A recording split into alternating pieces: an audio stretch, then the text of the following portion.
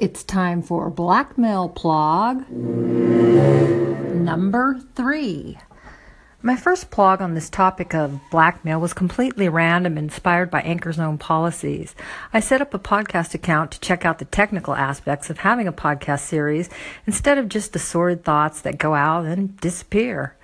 Now a new blackmail incident has appeared in my life, and I'm thinking, I might actually keep this blackmail genre. That means that episode 4 on the topic of blackmail will be coming soon. So do look for it and have a great blackmail-free day.